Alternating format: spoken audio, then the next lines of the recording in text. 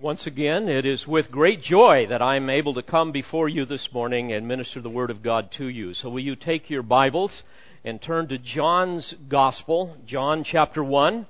This morning we will examine verses 6 through 13. And I've entitled my discourse to you this morning, The Incarnate Word that Enlightens. The Scottish preacher James Stewart said, the aims of all genuine preaching are, quote, to quicken the conscience by the holiness of God, to feed the mind with the truth of God, to purge the imagination by the beauty of God, to open the heart to the love of God, and to devote the will to the purpose of God. And by the power of the Spirit, I humbly strive to these ends this morning as I exposit this text before you.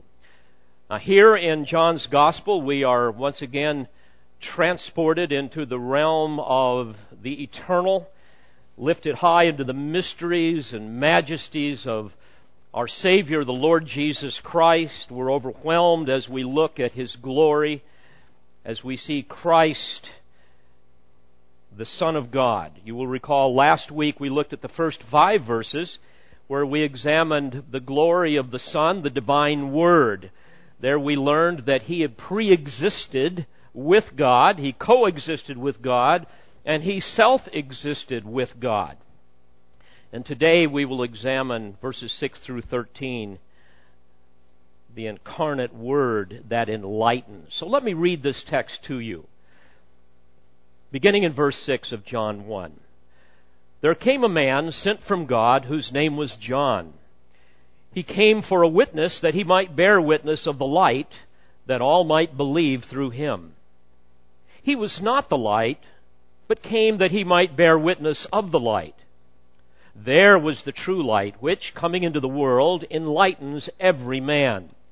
He was in the world, and the world was made through him, and the world did not know him. He came to his own, and those who were his own did not receive him. But as many as received him, to them he gave the right to become children of God, even to those who believe in his name, who were born not of blood, nor of the will of the flesh, nor of the will of man, but of God. The purpose of all of this, ultimately, is to help us glorify our Lord and Savior, Jesus Christ. You know, as you think about it, we are such debtors to His grace. And this should grieve us because so often we glorify Him so little. We too often come to praise Him on Sunday, and yet the rest of the week we seldom think about Him. It's easy for us to give Him praise with our lips, but not with our life. And as we come to these great texts, we want to examine our heart and learn more of who He is, that we might give Him more glory. Think about it. Though we have been bought with His precious blood, too often we act as though we owe Him nothing rather than all we have. And I believe that this kind of apathy is really attributed by 3 things. One, a love of self. Our flesh is so self-centered by nature. Secondly, we love the world far more than we should. We are drawn to the temptations of the world, the wicked things of the world, like a moth is drawn to a flame. But thirdly, I believe that our apathy at times is because we are really ignorant of who the Lord Jesus is. And certainly it is Satan's great strategy to distort the character of God. As we look at Scripture, we learn that by nature man resents God's character, and his will rebels against the will of God. He also, therefore, rebels against God's Word. And down through the years, Satan has infiltrated the church with many false teachers who in many cases unwittingly distort and discredit the person and the work of the Lord Jesus Christ. You may not realize it, but I would submit to you that each of us are victims of this type of wickedness. I was raised in the 1960s and 70s, as well as many of you. And you will recall in those days there was a thing called the Jesus movement. They were kind of the anti-establishment, pot-smoking hippies, we called them. And a lot of them were the Jesus people. They were all about peace and love, and yet they resented the biblical warnings about divine judgment and hell. Many of them gradually began to worship the false god of the Eastern religions, Buddhism, Hinduism. And like all youth, the Jesus people were obsessed by the music of the culture, and they incorporated it into their brand of religion and their idea of who Jesus was, a blend of folk songs and blues and rock with lyrics as superficial and as spiritually impotent as the new Jesus that they created. Gradually, almost imperceptibly, the evangelical culture created a Christ that would suit them. Kind of a hippie, flower child Jesus that would wink at sin and subject His will to the will of man. A Jesus that loves everybody and takes all God's children to heaven, no matter what they believe or who they serve. And then, in similar fashion, we saw the prosperity gospel come on the scene, taught by many in the charismatic movement, the word faith movement that continues to have such power over so many people across the world.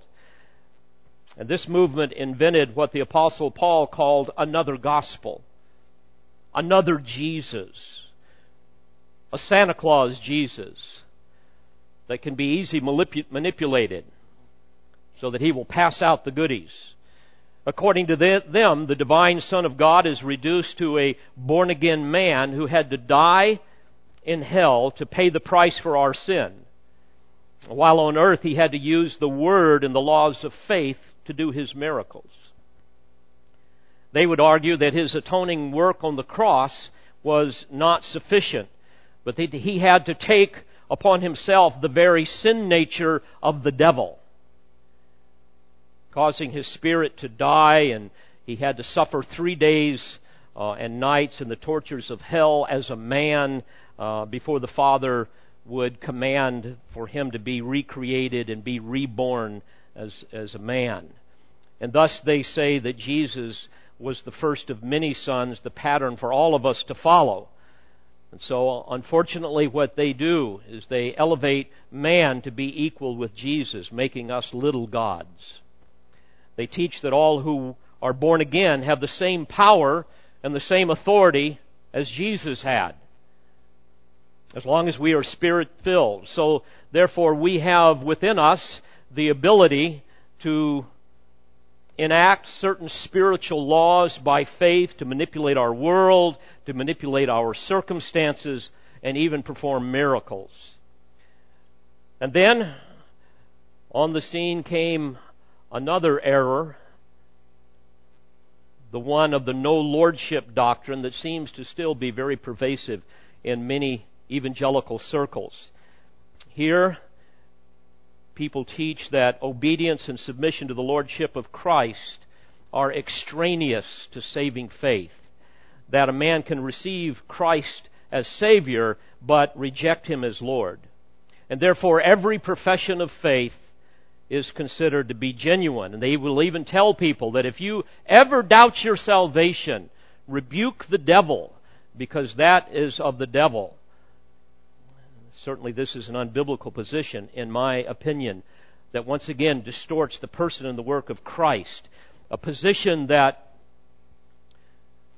basically makes a distinction between salvation and discipleship.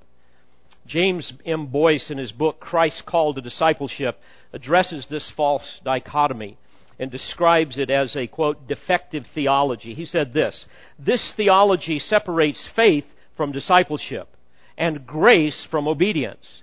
It teaches that Jesus can be received as one's Savior without being received as one's Lord. This is a common defect, he goes on to say, in times of prosperity. In days of hardship, particularly persecution, those who are in the process of becoming Christians count the cost of discipleship carefully before taking up the cross of the Nazarene. Preachers do not beguile them with false promises of an easy life or indulgence of sin.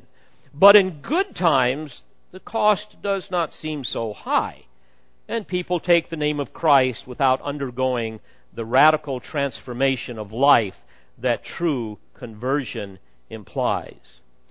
Beloved, we do not make Christ Lord. He is Lord. You must remember that. Though He was the suffering Savior, though He remains the gentle Savior, He nevertheless is the sovereign King, and He saves and serves those who receive Him in faith.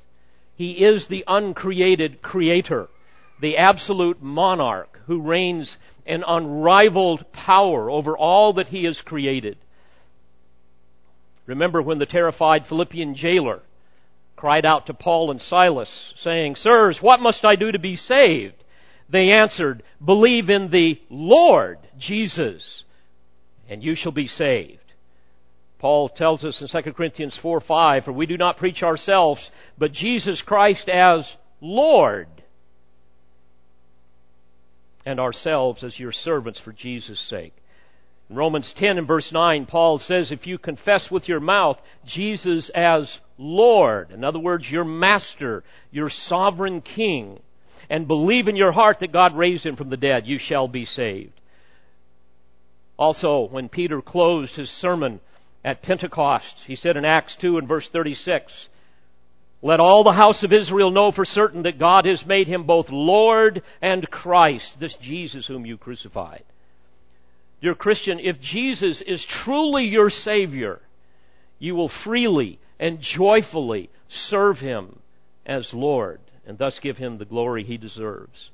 And I'm thankful that Jesus doesn't need us to give Him glory. He is intrinsically glorious. The Father has glorified the Son. We know that. He has exalted Him even this day. He has given Him a name above all names. He's placed Him at His right hand. He's given Him all authority. And He will reign until He has put all of His enemies under His feet. Indeed, He is the judge of the living and the dead. And one day every knee will bow and every tongue will confess that Jesus is what? That Jesus is Lord. So let's look closely at the Spirit's revelation of the Son of God to us here in this text. And let's hopefully set aside our apathy and replace it with a passion for our Savior and Lord.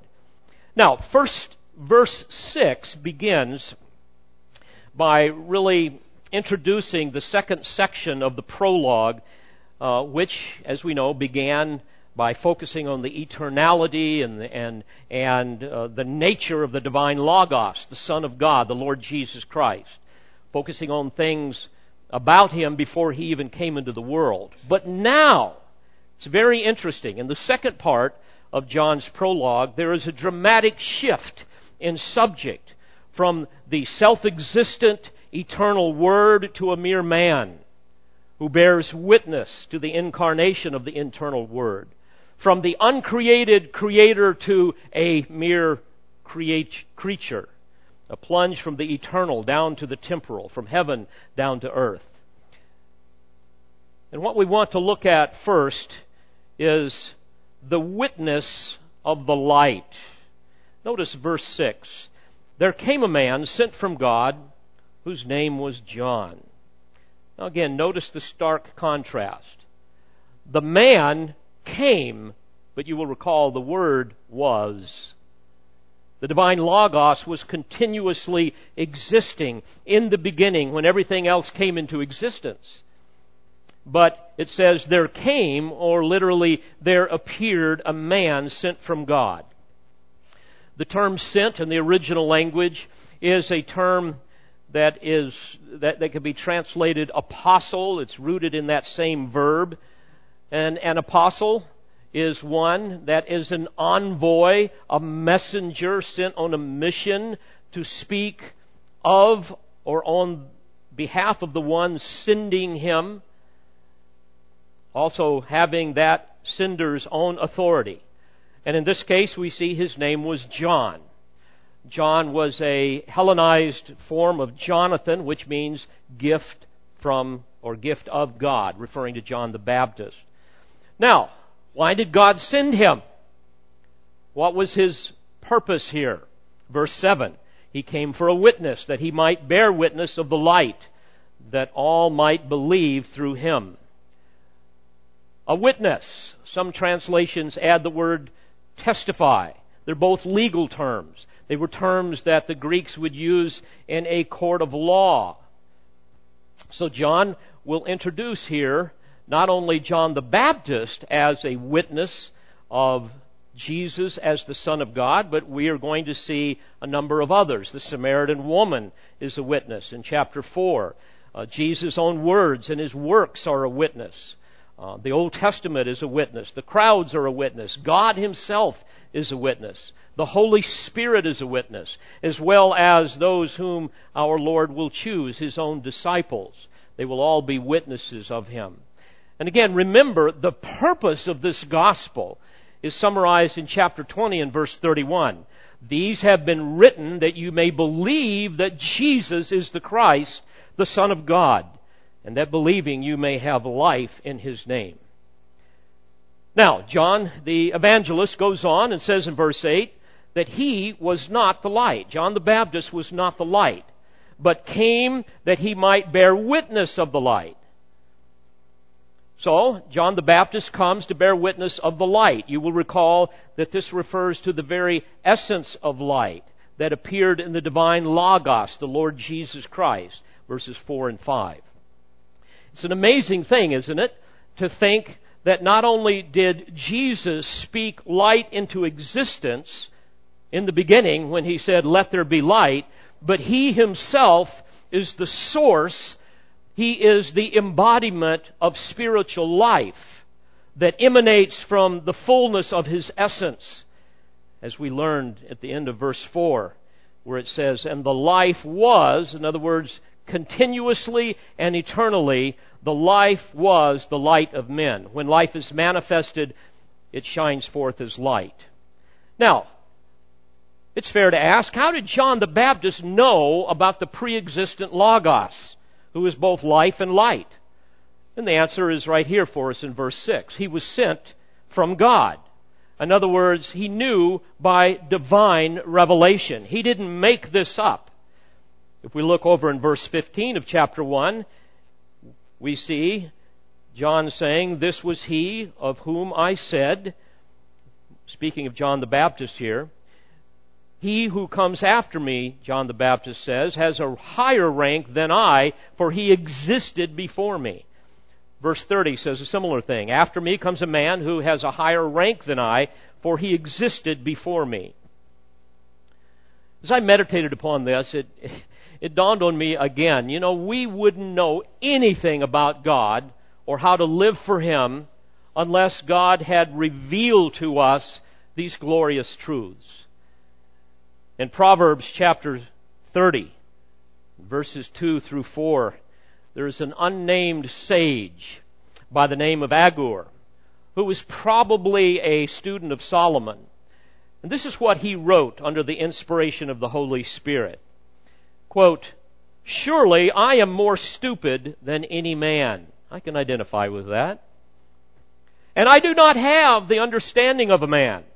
Neither have I learned wisdom, nor do I have the knowledge of the Holy One. Who has ascended into heaven and descended? Who has gathered the wind in his fists? Who has wrapped the waters in his garment? Who has established all the ends of the earth? What is his name or his son's name?" The point here is none of these things can be learned apart from divine revelation. If God had not revealed himself and his plan to us and his Son to us, we would never know. But the wonderful news is that he has. He's revealed these things and many more. My friends, we are the undeserved recipients of divine revelation. Never underestimate what God has given to us in this Word.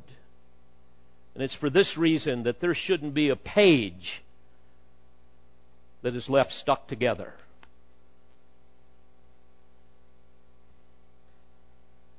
So John confirms the fact that God sent John the Baptist to be the appointed witness to testify of the incarnation of the Son of God, the eternal Word, the Lord Jesus Christ. As we look at Scripture, we learn that John the Baptist was greater than all of the Old Testament prophets because he actually knew the Messiah, and he was even one that personally shared in the fulfillment of his prophecies concerning him. For this reason, Jesus said in Matthew 11:11, "Truly I say to you, among those born of women, there has not arisen anyone greater than John the Baptist." We know biblically that he was the forerunner of the Messiah predicted in the prophecies. For example, Isaiah tells us in chapter 40 and verse 3 of a voice calling, "Clear the way for the Lord in the wilderness. Make smooth in the desert a highway for our God." This reflects, by the way, an ancient custom whereby Eastern monarchs would send heralds before them to clear away obstacles, to make appropriate causeways and straighten crooked roads and valleys and level hills and so forth for the king to come into the presence of the people. And that is what John the Baptist did metaphorically to the remnant of Israel in the first century. He came to help them remove the obstacles of hardened hearts and self-righteous law-keeping and prepare a smooth way for the coming Messiah to come and reign in their hearts and even upon the earth. Malachi predicted the same thing in 3 verse 1. "Behold, I'm going to send my messenger," the Lord says through his prophet, "and he will clear the way before me." So this is the one also that the angel of the Lord referred to when he spoke to John the Baptist's earthly father, Zacharias. You will recall in Luke chapter 1 verse 7. He says, "And it is he who will go as a forerunner before him," referring to the Lord Jesus, "in the spirit and power of Elijah." Now, you must also understand that it had been 400 years since Israel had seen a prophet from God. And all of a sudden, here comes a prophet speaking for God. One preaching in the wilderness of Judea, according to Matthew 3:1, saying, "Repent, for the kingdom of heaven is at hand." We know that his preaching was very confrontive, and it seriously rattled the cages of the Jews. In fact, in Mark 1 verse 5, we read that all the country of Judea was going out to him, and all the people of Jerusalem, and they were being baptized by him in the Jordan River, confessing their sins. Well, obviously, this caught the attention of the Jewish leaders. And so they sent some of their key men to interrogate him and find out what was going on. We will learn more about this in verses 19 through 36 in chapter 1. And ultimately we see that John the Baptist, when he saw Jesus coming to him, pointed and said, "Behold, the Lamb of God." Unfortunately, some of John's followers became a little more devoted to him than they should have, and became somewhat of almost a cultic type of following, an issue Paul had to address even when he was in Ephesus, according to Acts 19 and so forth. But the point is, John the Evangelist tells us this is who John the Baptist was. He was a, number one, witness of the light. But secondly, he tells us about the enlightenment of the light. Notice verse 9. "There was the true light, which, coming into the world, enlightens every man." Now, the term world in the original language is the word cosmos, and it refers to orderly systems of evil in opposition to God that is basically controlled by Satan. In fact, the word cosmetic comes from this word, That means to make order out of chaos, a ritual that some ladies undergo in the morning. But this is the mindset here. This is what the world is. It is an orderly system, ultimately in opposition to God. And the light is coming into this orderly system controlled by Satan. By the way, just parenthetically, you might want to remember that if you want to see where Satan works, look for orderly systems. Governments, political parties, seminaries, churches, media and entertainment organizations. Every time you turn on your television, there's an orderly system designed by Satan to distract you from the purposes and glory of God and ruin your life. Our educational system, editorial offices, courts of law, and on it goes. We know that Satan fills prominent pulpits with false teachers. This is why Paul says in 2 Corinthians 11:14, "No wonder Satan disguises himself as an angel of light. Therefore it is not surprising if his servants also disguise themselves as servants of righteousness." We know biblically that Satan and his demonic horde function in the context of the cosmos. John even tells us in 1 John 5 verse 19 that the whole world lies in the power of the evil one. In Revelation 12:9, he calls him the deceiver of the whole world. And we also know, according to what Paul tells us, for example, in Colossians chapter 1 and verse 13, that this world system is the domain of darkness.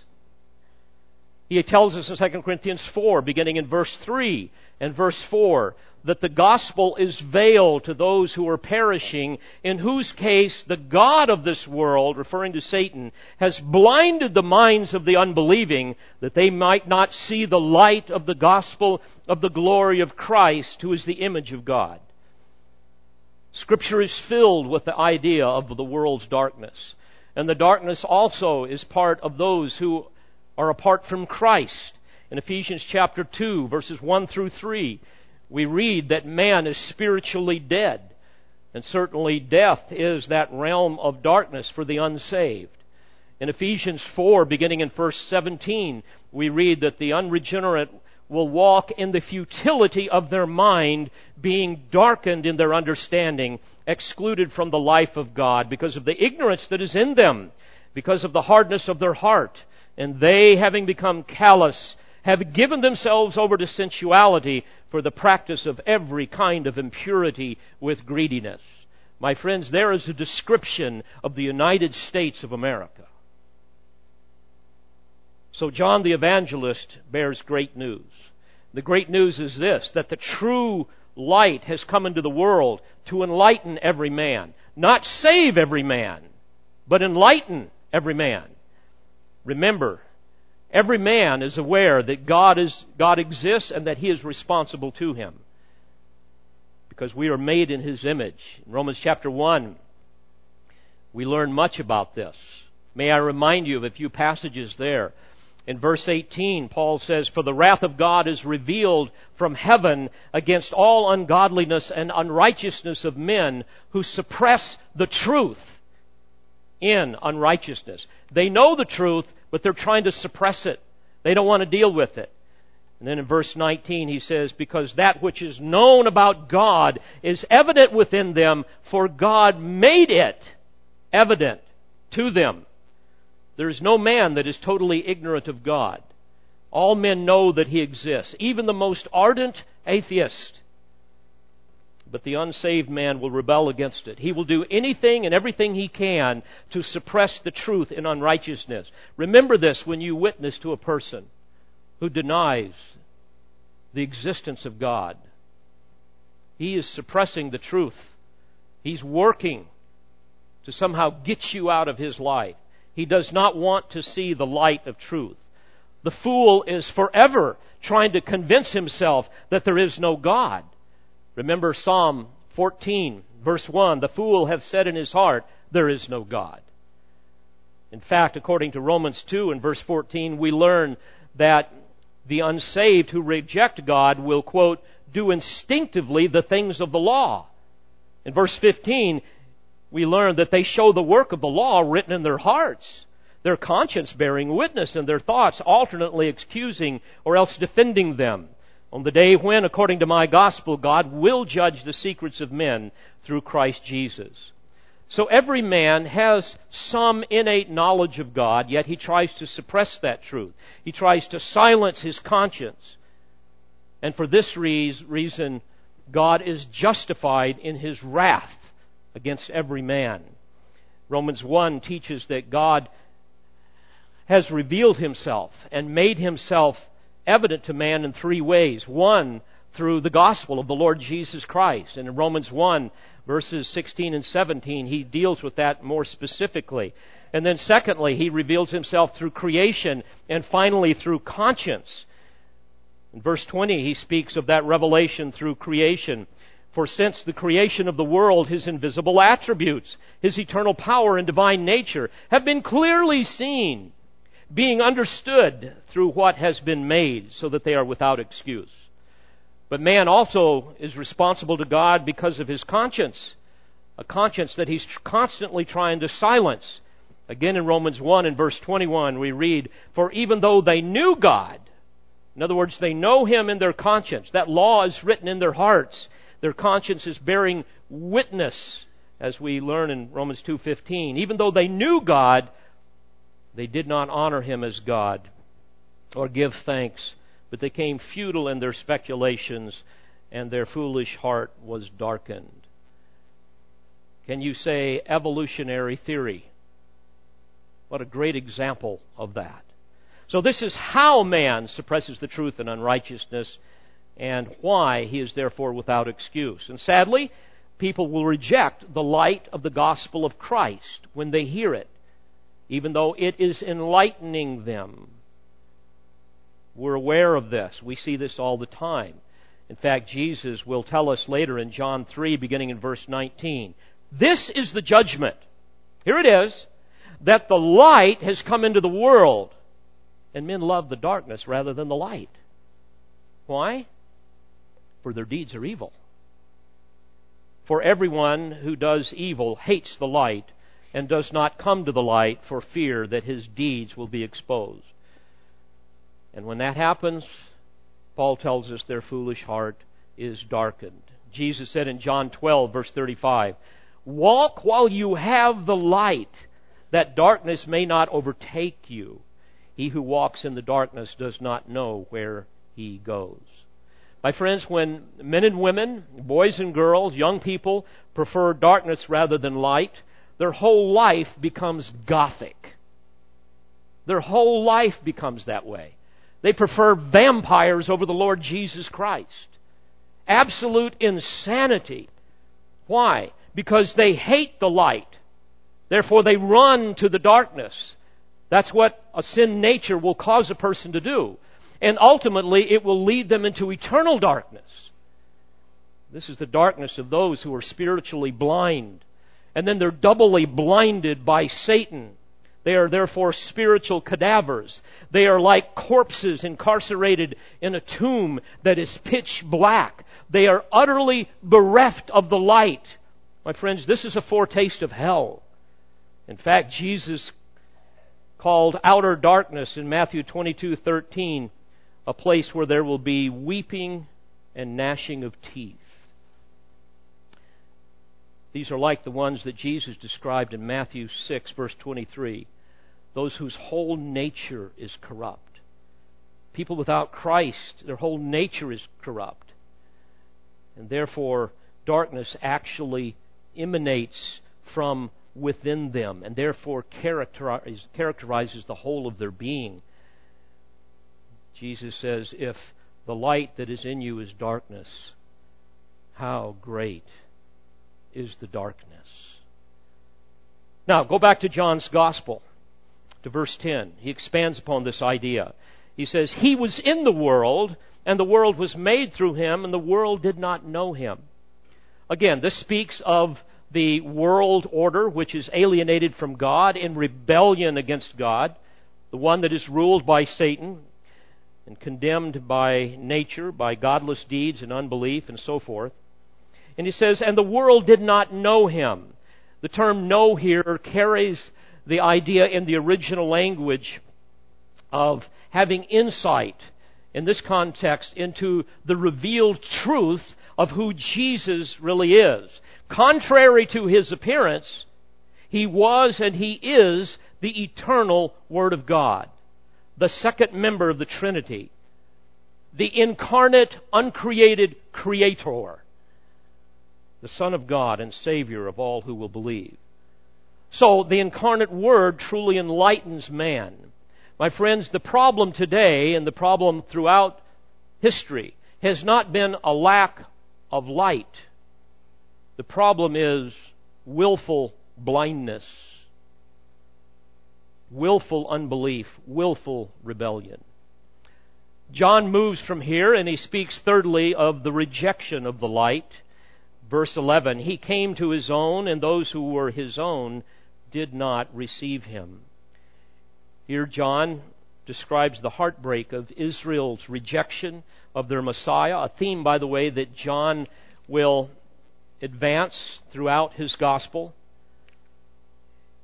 In the gospel records, the announcement of God's kingdom on earth was inseparably connected with the Messiah King, the Lord Jesus, the incarnate Word. We know that it was promised to Abram through faith, and it was established in history at Mount Sinai, subject to Israel's willingness to obey. But because of Israel's rejection of Jesus, that kingdom on earth was terminated and postponed until the day of Israel's repentance, as foretold by the prophets.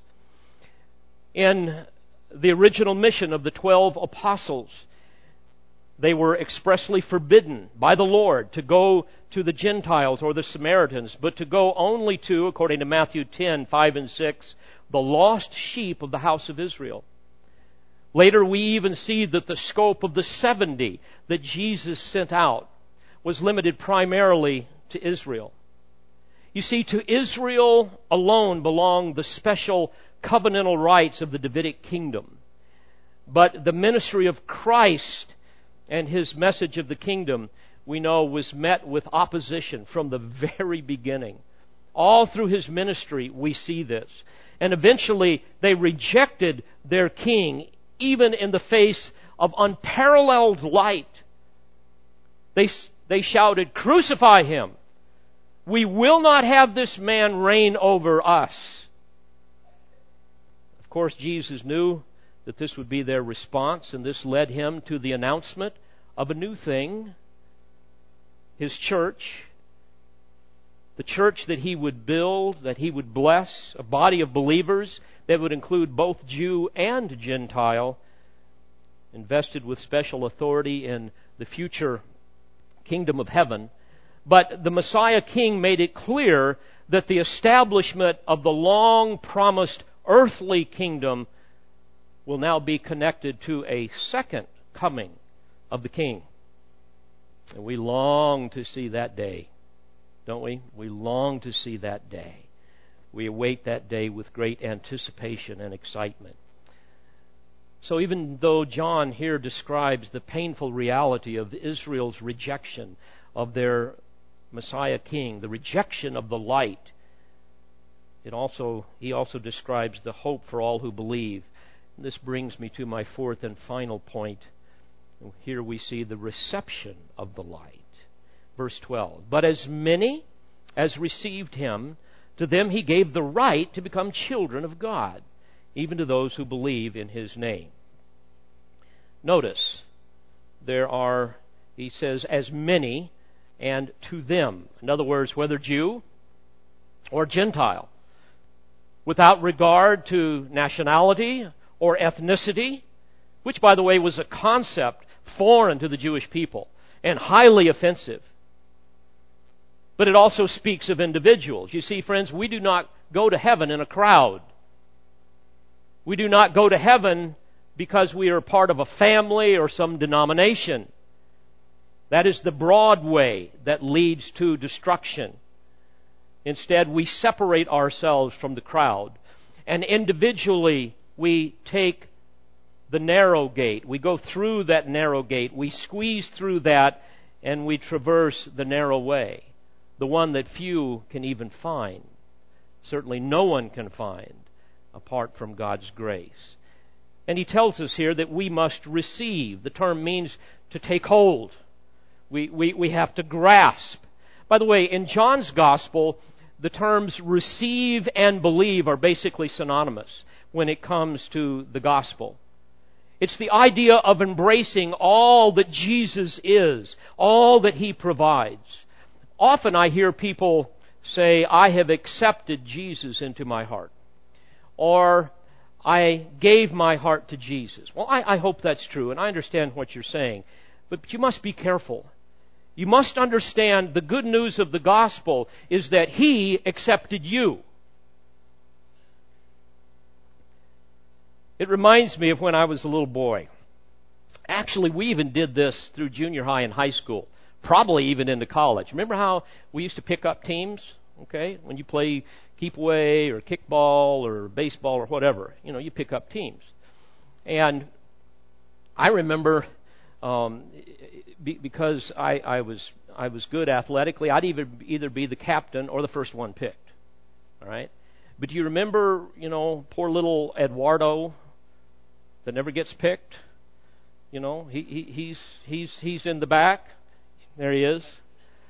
And sometimes I remember, you'd be the pack captain and you want to pick your friends or the most athletic people, and then if all of a sudden you picked Eduardo, the rest of the team would go, "Oh no, don't pick him." You remember that? But sometimes I think we see ourselves as being a first round draft pick. That the Lord comes along and says, "Boy, I want you on my team." No, friends, you and me, all of us were spiritual cadavers laying over in a ditch. There is nothing about us that would make Him want to pick us. So it's not like you accepted Him, He accepted you. And so remember that when you use that language. Rejoice, because you didn't deserve to be picked at all. And remember, He's the captain, not you. He's the captain. And had He not accepted you first, you would have never accepted Him. Likewise, before you give your heart to Christ, you want to be deeply humbled over the reality that Christ has given so much for you. That's the real issue. The important thing is not what you give Him, but what He gives you. So John's point with all of this is that those who receive, those who grasp the Logos, the Lord Jesus Christ, those who believe all that He is and all that He promises and all that He requires, repentance, faith, love, submission, obedience, and praise, all of those things, to them He gives the right, literally the authority, it could be translated.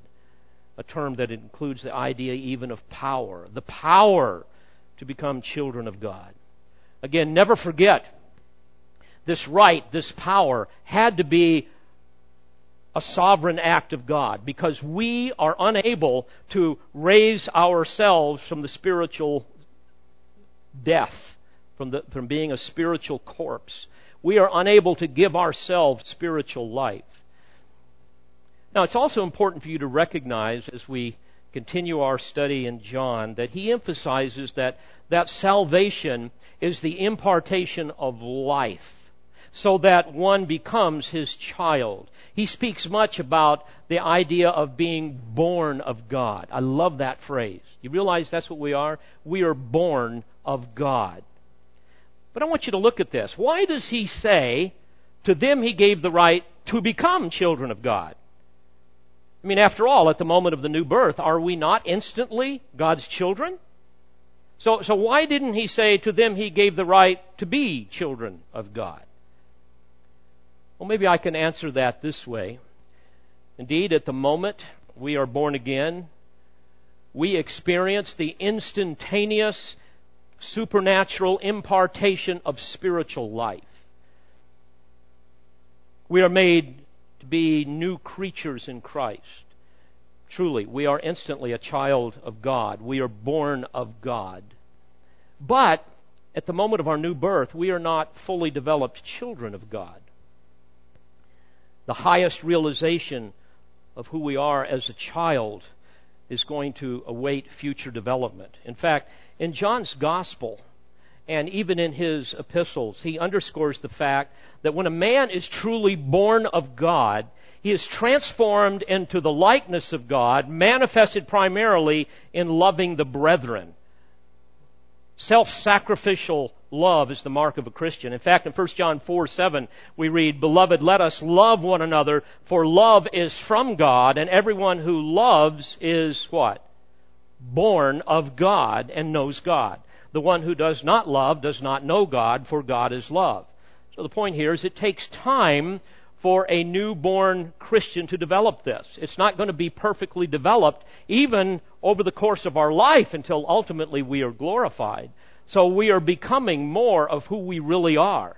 Think about it. Even as a physical child is formed at the moment of conception, making him at that moment a legitimate child of his parents, there is a gradual process that is going to take place over the course of that child's life to become the full expression of his genetic makeup, to fully resemble his father or his mother. I want to be kind here, but frankly, babies are ugly little creatures. They are smelly, they are nasty in so many ways. And we all hope that they will grow out of that, right?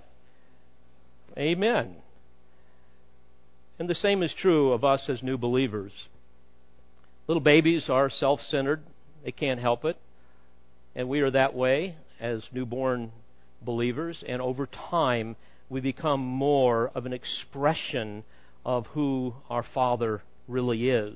When divine life enters the soul, at that moment we are a child of God. However, the ultimate realization of our life in Him, in other words, the purer expressions of holiness and self-sacrificial love that will accurately and perfectly manifest our spiritual DNA, that's going to take a process. That's going to take time. And thus we have the right, the power to become children of God. And of course, without this, we would never become this. We are His workmanship, truly. By the way, John expressed this a little bit more fully in 1 John 3:2. "Beloved, now we are children of God." But then he says something interesting. "And it has not appeared as yet what we shall be. We know that when He appears, we shall be like Him, because we shall see Him just as He is." Now, this happens to whom? Well, to those who believe in His name. And the question is, do you believe in His name? Do you believe all that He is? And if the answer is yes, then your profession of faith will be validated by your love for Him, your submission to Him, and your love for the brethren, even your love for the lost. And then John closes this amazing section with a statement that describes those who believe. He says in verse 13, they are the ones who were born not of blood. In other words, nothing physical, nothing biological, has nothing to do with race or ethnicity. Then he says, nor of the will of the flesh. In other words, not some desire that arises from within a man. Nor, he says, of the will of man. This is a more specific reference to the procreative urge of a male who, in ancient days, was considered to be the principal agent of generation, and the woman was merely a vessel for the embryo.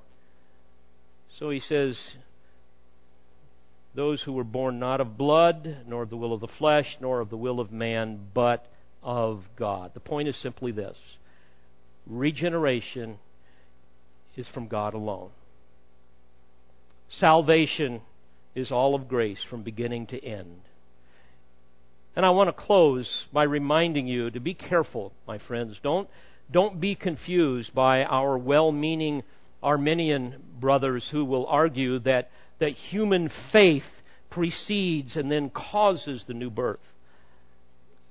I do not see that in Scripture. Certainly this text refutes that notion.